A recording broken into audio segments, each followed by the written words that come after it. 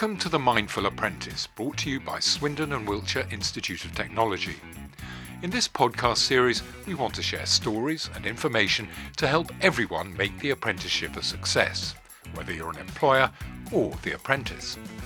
We've interviewed a wide range of apprentices, employers, specialists, charities and clinicians to make this series. Wherever you're listening, we hope you'll find it helpful. Hello, I'm Dominic Arkwright. In this programme, what support can you expect from your employer and your training provider? First, the employer side, and we'll start with Mark Bates, Early Careers Programme Manager at Nationwide Building Society. We've got employee care services. Most businesses have got support lines, confidential lines. So it's not always about your manager, because you might feel it might affect you if you speak to your manager. Reach out for other people, because there's always networks of support around. And talk to other apprentices who've been in your shoes and ask them, what did they do to get that routine right, for example. You've got the buddies and the mentors, they're also there to reach out to. And also there's always a confidential helpline, or there are, I think we even got apps and things like that. So if you don't feel like you can talk to somebody, you want your support through a different platform, there's lots of wellbeing applications that can give you support. So that's a good environment for supporting people, and larger companies may well have these services. Let's hear a couple more examples of good practice. First, from Chartered Occupational Psychologist Emily Hutchinson, who started a graduate entry programme at John Lewis Partnership. We had a couple of things in place. So one was that every person had a kind of tutor who was responsible for teaching. So teaching you what you needed to know for the job that you were kind of trained to do. But you also had a kind of buddy.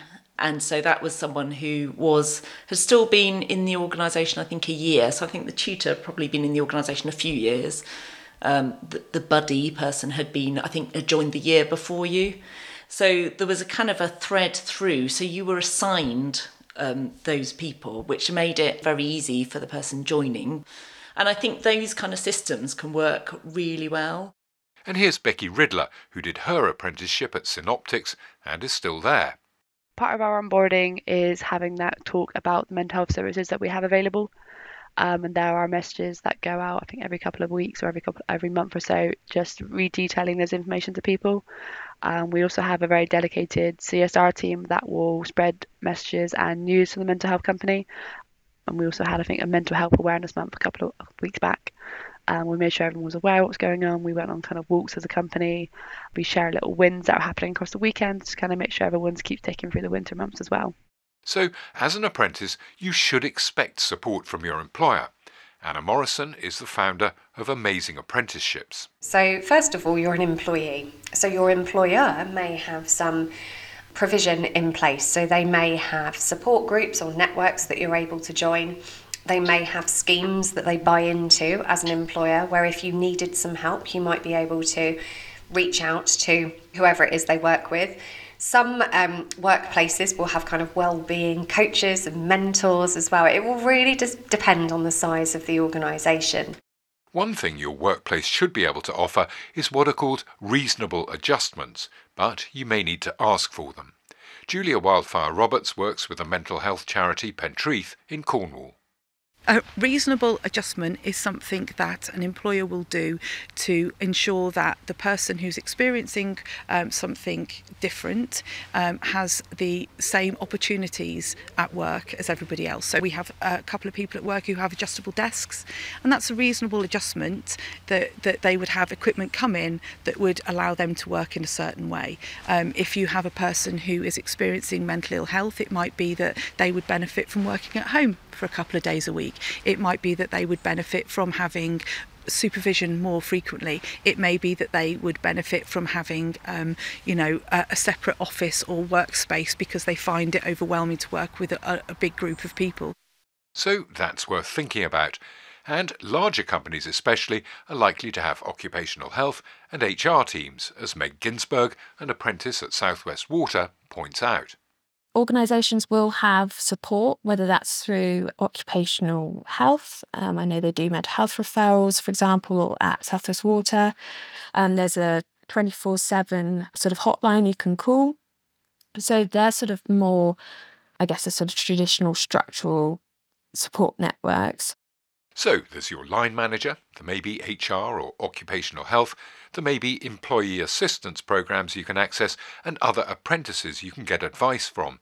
But we've still got this thorny issue that you've usually got to tell someone you need help in order to get it. Becky Riddler is lucky she doesn't have a problem talking to her manager. My manager, I'm very close with them, and any problems I have, I can send them a message or phone them up straight away and just kind of voice that, and there's no judgment there. If I'm struggling getting some unit assignments in with some work deadlines, I can voice that straight away and they'll help me find a way around it, whether that's taking the workload off me for my project work or speaking to my lecturers at uni to see if there's any support I can get from my assignments as well.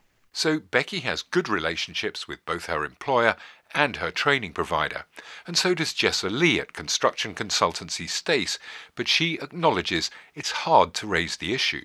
I think, for example, is I do have some mental health issues, and like when speaking to my bosses for the first time about that, it was still, I guess, have the feeling of they might treat me with special treatment. There's definitely the kind of fear that people might react differently or be cautious, but I think they don't have to know the ins and outs of everything that you're going through. And Meg Ginsberg, an apprentice project manager at South West Water, says whatever your reservations, openness is the best policy. When you become more open, you very quickly realise that it is completely not just you and you are not alone. And a lot of people have similar or different, but they still are able to empathise with you experiences. And a sort of good organisation, a supportive company would never want you to sort of change that. Yes, they want to help you, but that with nothing to be ashamed of. So it's very much, in a way, you need to take the first step and be brave and be honest about what's happening. Because, as Danielle Foy at New College Swindon points out, it's not going to put your job at risk. My advice would be the sooner, if you do notice something, the sooner you raise it and the sooner you let them know it's okay, they're not going to lose their job, because the first thing they're going to think is, oh no, they think there's something wrong with me, I'm going to lose my job. I think it's reassuring them that it's okay and that they can support you. You're not going to lose your job, you can get through it. And actually for employers to also hold their hands up and say, actually, we're not quite sure where to get help, but we will find somewhere for you and we'll support you with it. But also put into the perspective or the mindset of the apprentices that this is probably not the first time that that employer or that manager or that leader has had a conversation with an apprentice that's feeling this way. Sam Bishop, a performance psychologist who runs Sam Bishop Coaching and Development. And again, I think that can sometimes hold us back, is that we feel like we're the first, or that we're very unusual, or that we're highly different. Whereas I would predict and probably heavily presume, rightly or wrongly, that they would have had multiple conversations with apprentices that were feeling this way in previous years. So they're probably well equipped and hopefully prepared for that start of conversation. So again, I would encourage them to take that perspective and encourage them to speak about it, because it probably won't be the first time that they've had that conversation with an apprentice in their careers too. So many managers will be alert to signs of poor mental health and be able to help or at least point you in the right direction. And in a lot of companies and colleges and universities, maybe most, there'll be people trained like Evie Barnes. So at Nestle, we have mental health first aiders and the opportunity to train to become a mental health first aider. My motivation for wanting to become a mental health first aider was I wanted to be the person that I needed for somebody else when I was struggling. And this is what they do. Simon Blake is Chief Executive of Mental Health First Aid England. And a mental health first aider is somebody who is able to understand and knows the signs and symptoms of mental ill health, somebody who's trained to understand how to have a good conversation and to offer non-judgmental advice, and then to support somebody to get help and information, whether that's from a clinical medical professional, a clinician, or whether it's from some other form of social support, or indeed to think about self-care. What can they do to look for themselves? But a mental health first aider is really exactly that. They're not a therapist, they're not a psychologist, they're not a psychiatrist, they're somebody who understands signs and symptoms, knows how to listen well, knows how to signpost and make sure that people get good help, advice and support. And there are more than 500,000 in England now. Jordan Keane is Deputy Head of Apprenticeships at South Devon College. 99% of employers now will have either somebody that is mental health aware or mental health trained, or they'll actually have dedicated HR team that are able to support with that and have had that kind of training and are aware of it. And if you find that you aren't getting that from your employer and there isn't that support, then definitely go to your training provider, because your training provider, as an apprentice, your training provider should be offering you that support through whether it be one of your tutors or your assessor coaches or workplace coordinators, whatever you may have in your area. Well, let's go there, because training providers are another big source of support if you find you're struggling. We heard a bit about this in the last programme, but let's hear more about what's available from Danielle Foy at New College Swindon and Darren Marks, Managing Director of Swindon and Wiltshire Institute of Technology. So with the educational side, whatever is available to any student an apprentice has access to, they are a student first and foremost. They are learning a trade or an industry or a profession. They have access to the same counselling services, the same wellbeing services, the same college nurse facilities and the same external support services. They've got everything effectively as a bonus, if you like. Depending on what your employer has to offer, they can offer you that too. So it's really challenging around not taking it and speaking up. It's really, really hard. And it's a case of when you start to investigate from our perspective and talk to students and apprentices and they say, oh, yeah, this was said and that happened. And you think, really?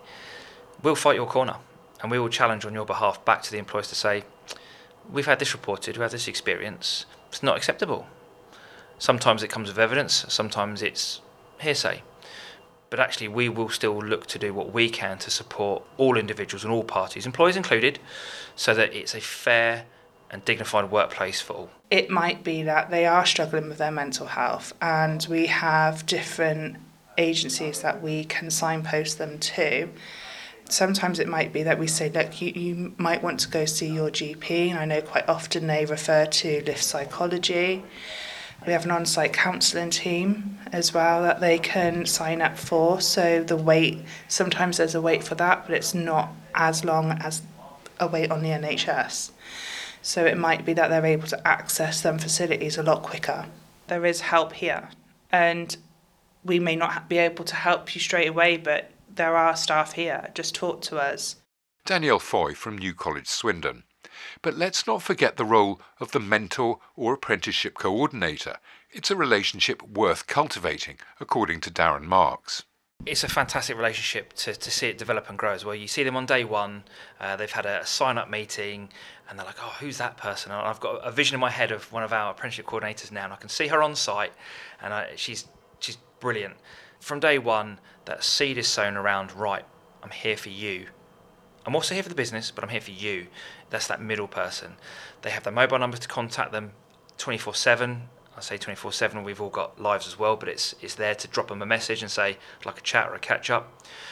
But over the years, so apprenticeships can last between a year, 18 months and 4 years. You see those relationships really grow and develop, and you see the personal relationship and the bond changing around the communication style. They can identify quite quickly when things aren't quite right. They will then be able to provide support through communication to other parties. We have, within our facility, we've got access to counsellors, we've got access to nurses. So it could be a discussion point, and actually, let's go and see these people. Let's physically go there. Or I've asked them to make contact with you. Look out for this phone number or this name. And I actually am still in contact with my apprenticeship coordinator from when I was an apprentice, and have and still have a fantastic relationship with them. When you see the help that's come from someone just going an ounce of honesty, and it's, the real harsh reality is it could have saved someone's life. It really could have. That sounds really hard message to deliver, but that's what they are there for. Darren Marks from Swindon and Wiltshire Institute of Technology. So that's what you can expect from your employer and your training provider. Next time, we'll look at other sources of help if you find you need it. Until then, I'm Dominic Arkwright. That's all for now.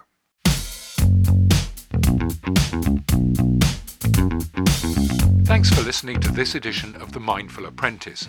We hope you found something in it which was helpful to you or perhaps a colleague or friend, whether you're a new starter or a seasoned professional. If you've been affected by anything you've heard in the podcast or want to find out more about organisations which can provide help and support, go to sawiot.ac.uk/The Mindful Apprentice.